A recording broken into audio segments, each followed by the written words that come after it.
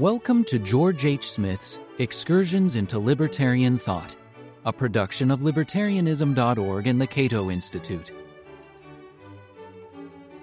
John Locke, A Leveler Connection. I concluded my last essay by calling attention to a thesis defended by Richard Ashcraft in his important book, Revolutionary Politics and Locke's Two Treatises of Government. John Locke, according to Ashcraft, may have been more influenced by the levelers than earlier historians had typically supposed. This is an intriguing thesis for modern libertarians, because the levelers, John Lilburne, Richard Overton, William Walwyn, John Wildman, Edward Sexby, and many others, were the first organized group of libertarian thinkers and activists in history. Indeed, their political platforms from the 1640s would elicit few objections from modern libertarians. The leveler movement ultimately failed, and not until the late 19th century did historians begin to appreciate the importance of the levelers and their ideas. But for a considerable time thereafter, it was fairly common to mischaracterize the levelers as early proponents of socialism, confusing them with the so-called diggers, sometimes called true levelers, whose most famous champion was Gerard Winstanley. Even the esteemed English historian Christopher Hill committed this error in his early work on the levelers, published in the mid-20th century. Hill was a Marxist who found predecessors to modern socialism among the levelers. But Hill later realized and acknowledged his mistake, so his later works give us a much more accurate portrayal of the radical individualist or libertarian ideology of the leveler movement. The common misunderstanding about the levelers began with their contemporary critics. Indeed, the label itself was foisted upon the group by their political opponents, who charged that Lilburne, Overton, and their colleagues wished to level all differences in property so that the distinction between rich and poor would no longer exist. Of course, this is not at all what the levelers believed. On the contrary, they were principled defenders of private property and free trade, who opposed all government monopolies and other special privileges for favored commercial interests. This early charge of socialism was pure political propaganda. But the label levelers stuck, despite its misleading connotations. The label is accurate only in the sense that the levelers wished to level all individuals, rulers, and ruled alike to the same status of natural and civil rights. Members of the ruling class did not possess more or better rights than the common people, and the primary purpose of government should be to respect and enforce those equal rights. A government may claim special rights only if those rights have been delegated to it voluntarily by the people. If Ashcraft is correct, if Locke was influenced to a significant degree by leveler ideas, then this would mean that the levelers ultimately had a profound effect on the course of modern political thought, beginning in the 17th century. I discussed some general points about Ashcraft's thesis in my previous essay, and I won't repeat that material here. Instead, I shall examine some specific similarities and differences between the ideas of the levelers and those of John Locke. Before proceeding, however, I should note some circumstantial evidence used by Ashcraft to establish a connection. It is well known that Locke was a close friend and protege of the first Earl of Shaftesbury, Anthony Ashley Cooper, who led the opposition to the policies of Charles II. Locke worked closely with Shaftesbury in his political activities.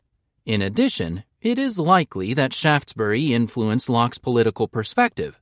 Although Locke grew up in a Puritan family, his father had fought against Charles I during the civil wars of the 1640s, which culminated in the beheading of the king in 1649. Locke welcomed the restoration of the Stuart dynasty in 1660, and his early political tracts exhibited a tendency towards absolutism, including opposition to religious toleration, that is quite unlike the ideas we normally associate with Locke. It was only after Locke began to serve as Shaftesbury's personal physician and lived as a member of the Shaftesbury's house that he transformed into a stringent critic of absolutism and a champion of individualism. We know that Shaftesbury, impressed with Locke's intelligence, encouraged him to broaden his horizons and write about philosophy. And it may have been at Shaftesbury's behest that Locke wrote his 2 treatises of government. Because of the close personal and professional relationship between Shaftesbury and Locke, historians, including Ashcraft, have often assumed that Locke agreed with Shaftesbury's political activities and objectives. But Locke was highly secretive about his political activities, so a good deal of educated guesswork becomes necessary. Ashcraft pointed out that Shaftesbury moved to London in 1676, where he organized a coalition of Protestant dissenters and commercial interests to oppose the agenda of Charles II. The following year, political dissidents in London formed the Green Ribbon Club, a subversive organization with secret membership. The name Green Ribbon Club is significant, according to Ashcraft, because green ribbons had been the Leveller insignia.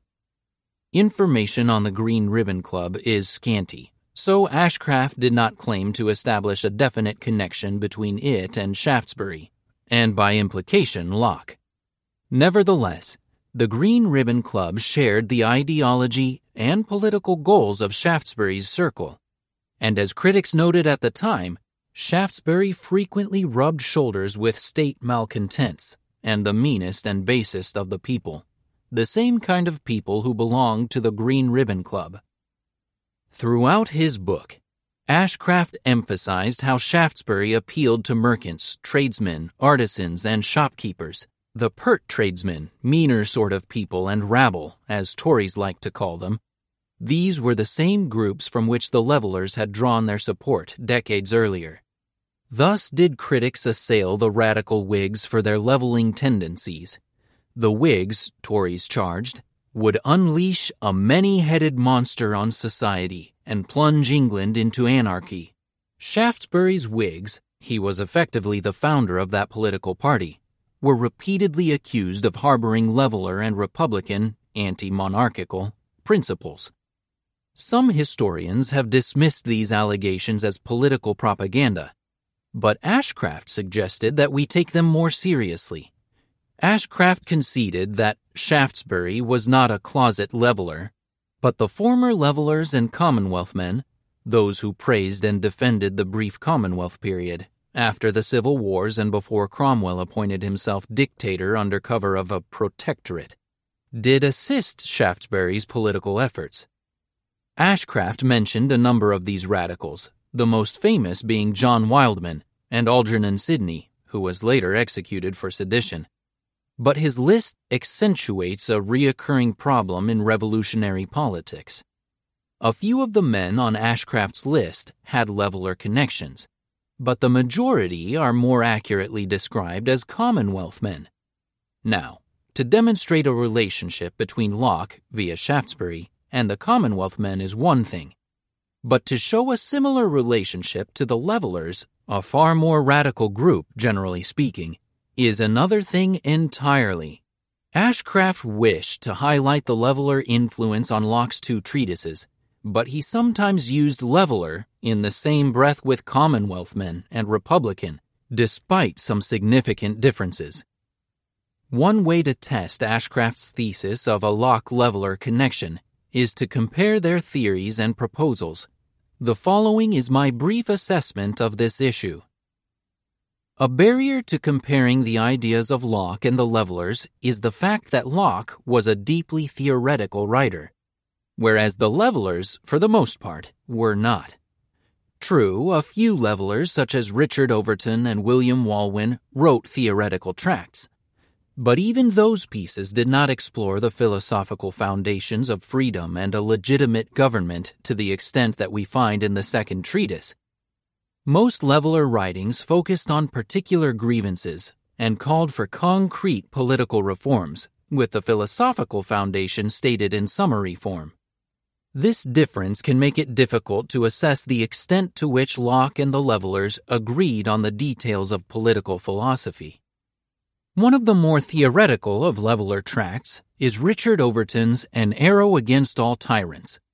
There are interesting similarities between Overton and Locke, beginning with Overton's defense of self-proprietorship, or self-ownership as modern libertarians typically call the same principle.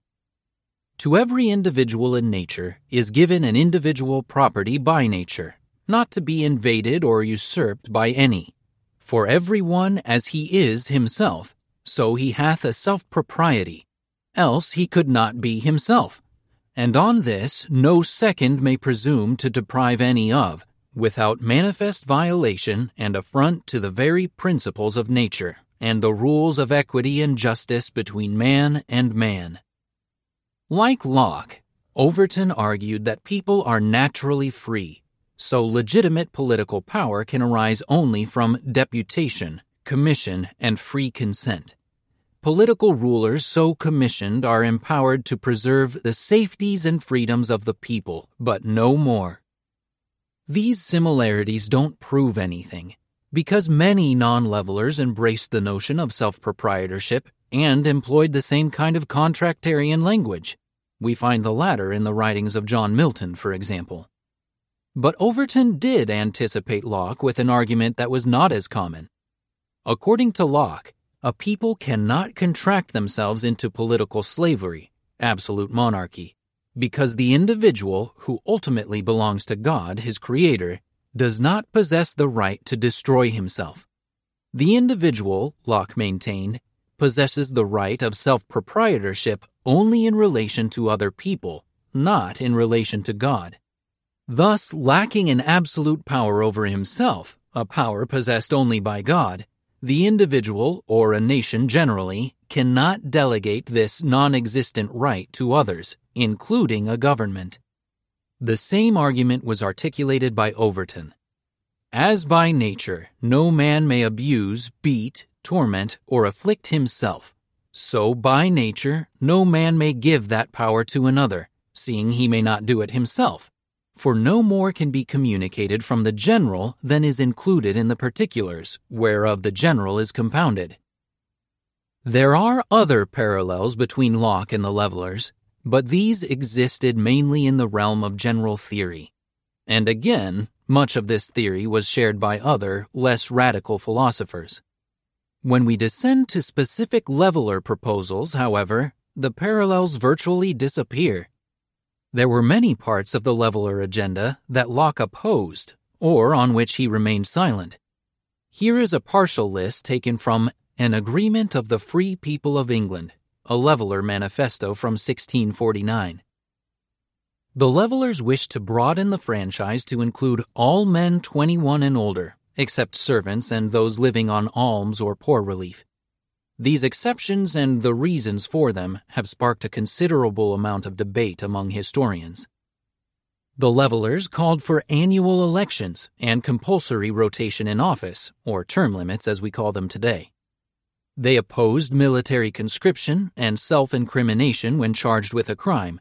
Lilburne was a pivotal figure in the latter cause.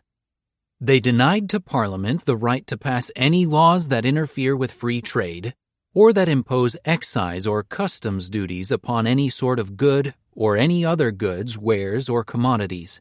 They called for the abolition of debtors' prison, state-enforced tithes, and capital punishment, except for murder and other like heinous offenses destructive to humane society.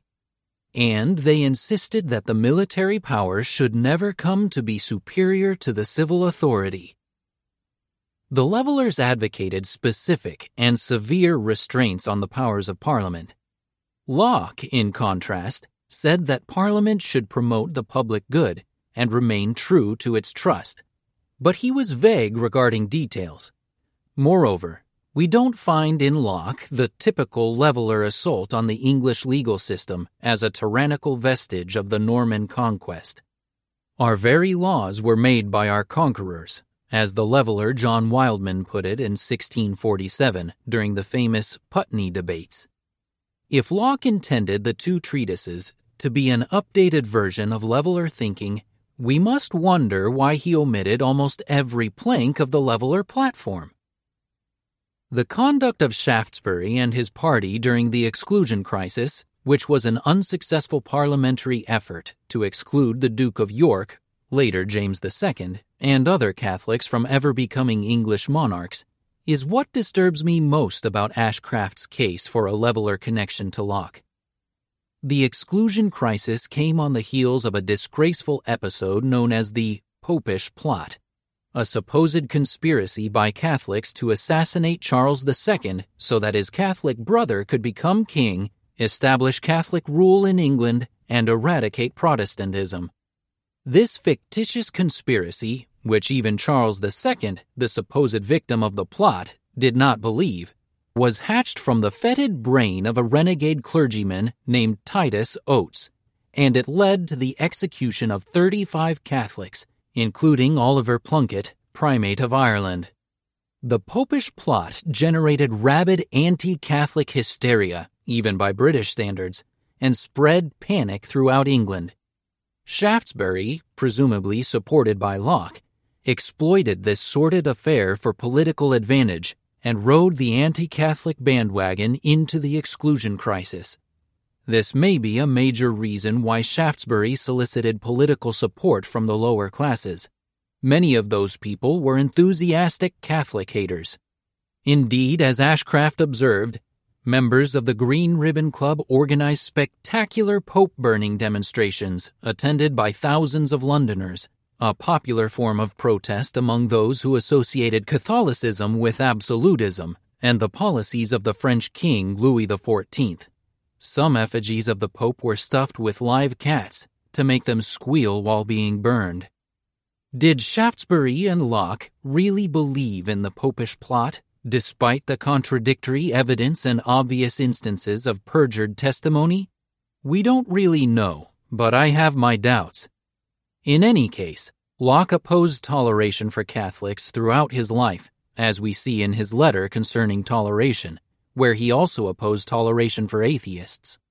Here we have a direct and significant conflict with the Levelers, who called for complete religious toleration, including toleration for both Catholics and atheists. Ashcraft's case for a Locke-Leveler connection is intriguing and suggestive, but I do not find it convincing. But this theme constitutes a small part of revolutionary politics and the two treatises of government. Every serious student of Locke should study this book carefully. It is packed with fresh insights that cry out for further exploration. This has been Excursions into Libertarian Thought, a production of libertarianism.org and the Cato Institute. To learn more about libertarian philosophy and history, visit www.libertarianism.org.